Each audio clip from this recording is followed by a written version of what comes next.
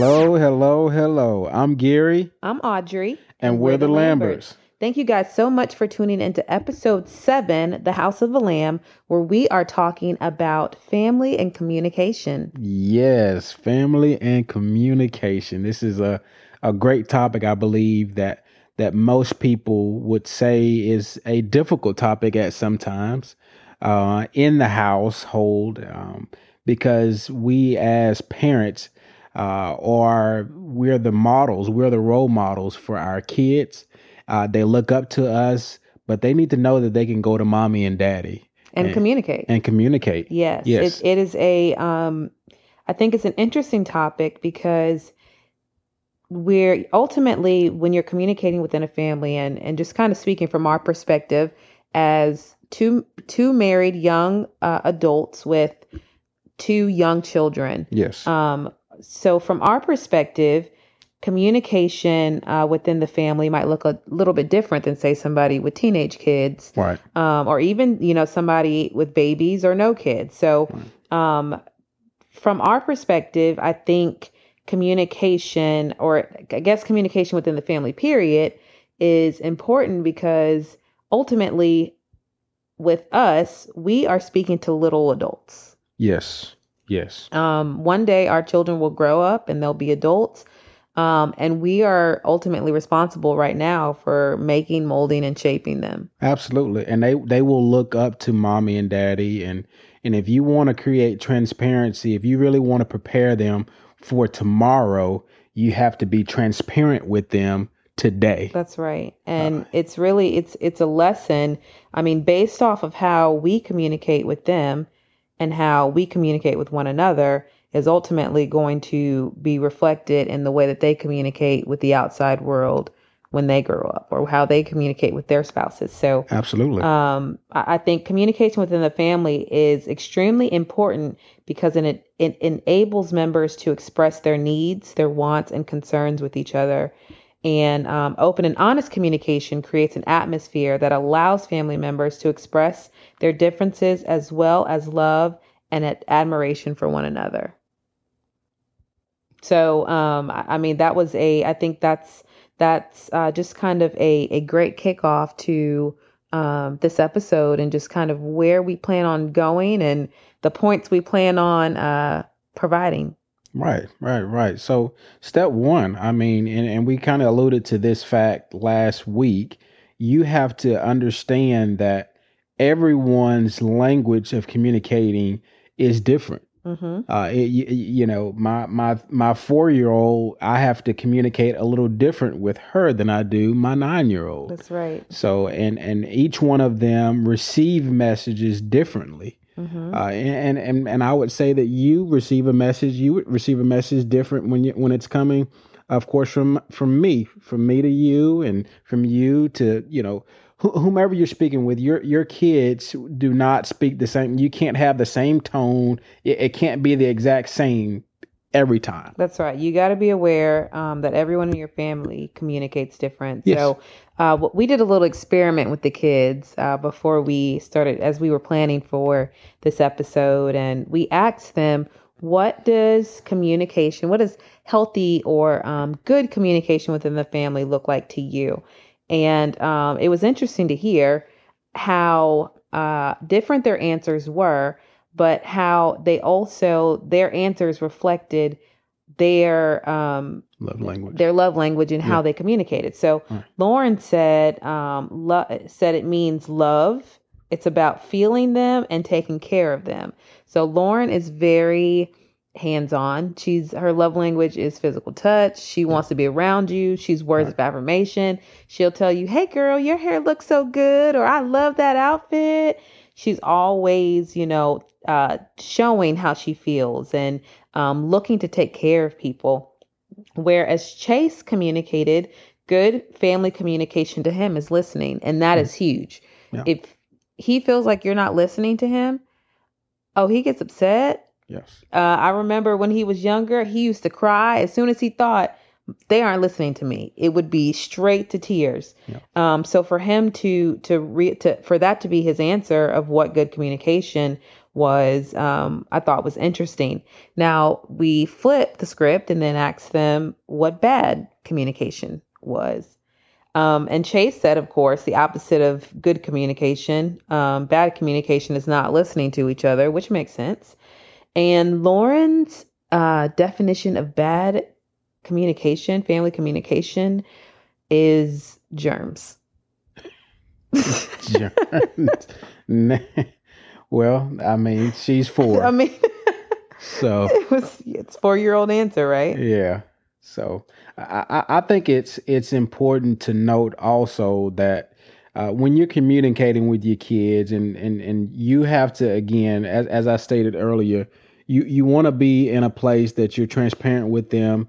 But I take that back. Before we go there, we can clearly see that kids, they understand that communication is an action word, of course, Right. But Right. it can be verbal and it can be nonverbal. Chase likes for you to listen.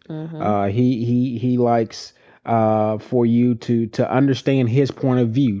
Lauren likes to know that, hey, you are giving her affirmation, that you hug her and you love hug her. on Yep. her.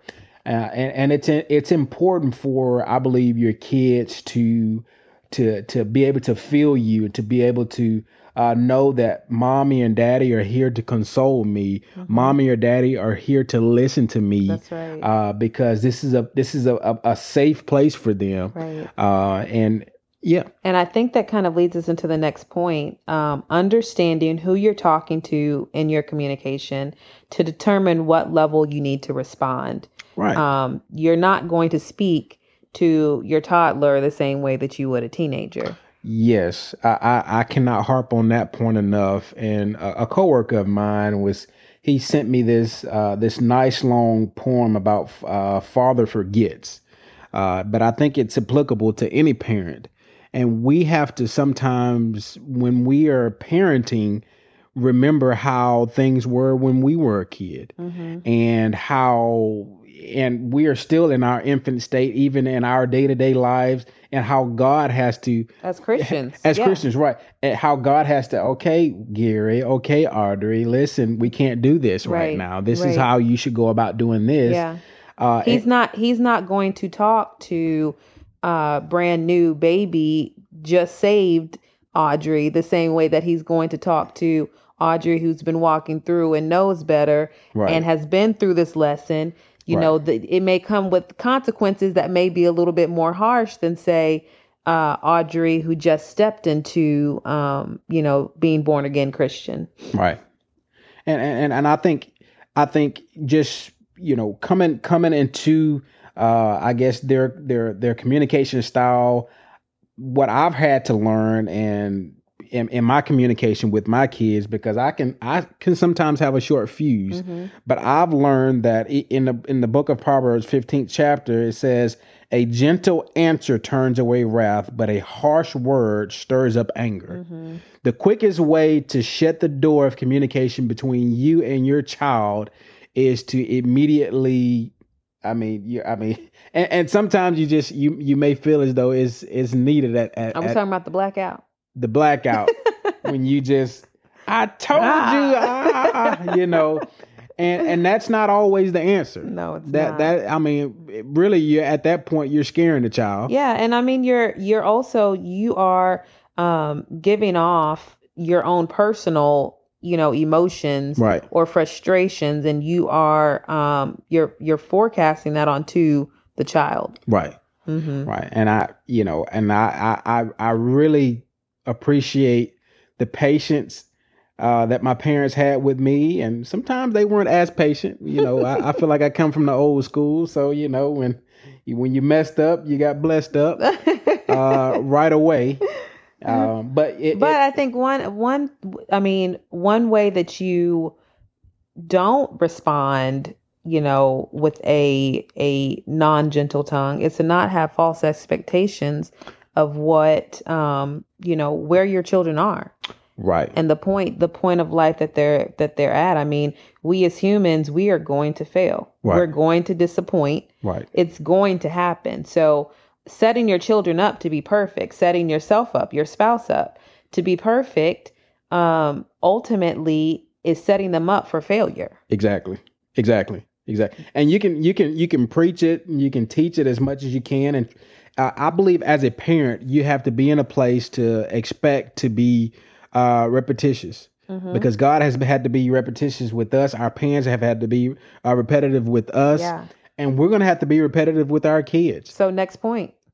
Is that the next point? It is. Oh, okay. To be prepared to repeat yourself. The Spirit of God is just leading He's moving. me. He's moving in this place. I don't even have the notes in front of me. And you don't. I really don't. Yeah. What is the next point? Go ahead. It really is to be prepared to repeat yourself. Yeah. And just like I just repeated myself. Yeah, we're trying to foot stump that point, by the way. Be repetitive with your kids. And I've had to learn that lesson. Yeah. I will sit my kids down and I will talk to them over and over and over again because I want them to understand. If it takes me 3 or 4 times, hey son, listen. Hey Lawrence, listen. I want you to understand. This is the reason why. And that leads me to let me take a sidebar here. Don't get in the habit of just telling your kids because I said so. Yeah. How often is that the reason? And it's funny when you're younger, you're like, ooh, I can't wait till I get older so I can say, because I said so. Why? Yeah. Because I said so. Right. You are not really educating your kids if that's your answer because I said so every time. Just because give them an answer. Give them a response. Why do I have to do this? Why? Remember, you are leading and you are preparing the future generation. Right. So in your response and your because or your the way that you respond to the why, ultimately it advances their knowledge, gives them more knowledge and wisdom so that they can respond appropriately in the future. Right. And I would tell you, my mom did an excellent job of giving me a why behind. I did get every now and then I would get something because I said so, but she would give me the why and it educated me. Yeah. It really educated me on, well, that's why I shouldn't do that. And she kept things very transparent. And I don't know if that's even a point for us, but I want to talk about transparency before we close out here tonight. You have to be transparent with your kids. Yes. They have to see, mommy and daddy they're not perfect either. That's it. That's it. I don't have to strive for perfectionism. Perfectionism is not what we should strive for. Excellence. That's it. In all things that we do. Yes. But perfection, no. And it's important for us to not, again, push that down onto our children. Right. Because I know a lot of people that I know, even myself, a lot of times would try to be perfect in things. And we talked about this, way back in a couple episodes. But we have to get out of that perfectionism and we have to get transparent with our kids. Right. And we have to speak truth because if we don't speak truth to them, the world's going to try to represent what truth is. Yes. Or portray what truth is, from a false light. Right. So you have to provide examples. You have to communicate with your kids. You have to keep that open door with them. And if you can develop a safe place for your kids to communicate with you as a child, they will keep that open line of communication with you as they grow older. Yeah. And if they feel that every time they come to you, mommy and daddy, they're going to look down on me, they're going to hold this over my head, they're not going to come to you. They're not going to want to talk to you. And life will be a little bit harder for them and they will seek answers in other ways. Yeah. But be that safe place. Be that place that your kids can come to get those answers. Tell them the mistakes that you've made. Yeah. Tell them how you've overcome those things. Right. And even tell them if they make a mistake. And Gary, we had this conversation with Chase the other day.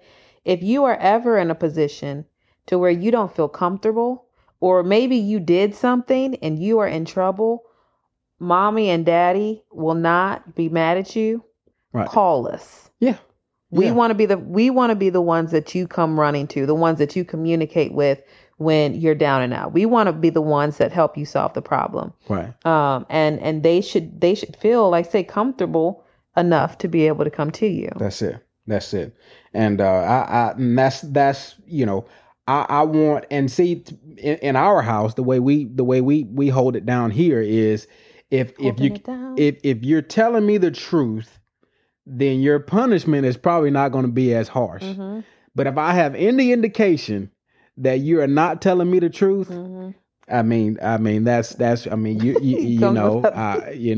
going don't think we even have to go I down the road. mean I'm going to call the fire from it heaven just to come. Lord, I'm gonna wet these logs. I'm gonna oh you send the Lord. fire. Oh my gosh. I'm just Anyways, so no, but really, I mean, the truth holds so much weight. Yes. And I think it's important, even from a responsibility standpoint, to own up to your truth, Yes. and to be accountable and responsible for your truth. Right. But that does not mean you should allow that truth to cause condemnation or shame or guilt, over you, because you do own the truth. But I mean, it's okay. Like, the truth is the truth, Yes. right? I Yes. mean, and the truth is light. Like God is truth.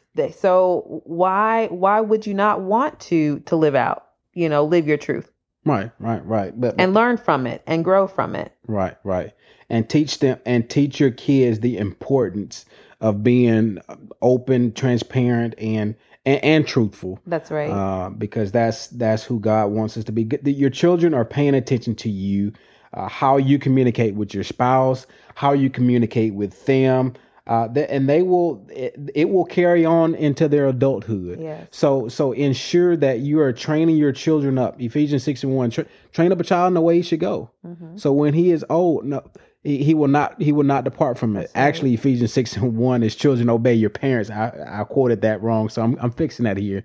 Children obey your parents in the Lord, for this is right. But it is the responsibility of the parents to train up their child. Mm-hmm. And one critical component in training, characteristic of training your child, is to teach them how to be great communicators. That's right. And one more point on this topic that I think it's super important.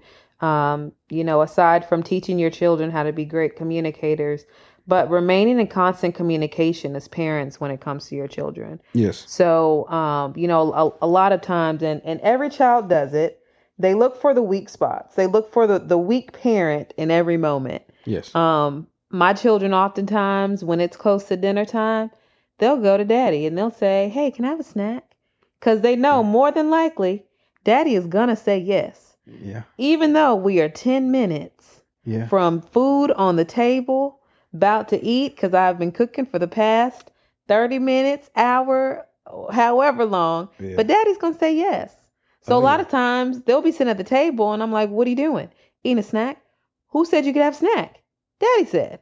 I'm like, when did we talk about a snack? It's because I'm hungry too.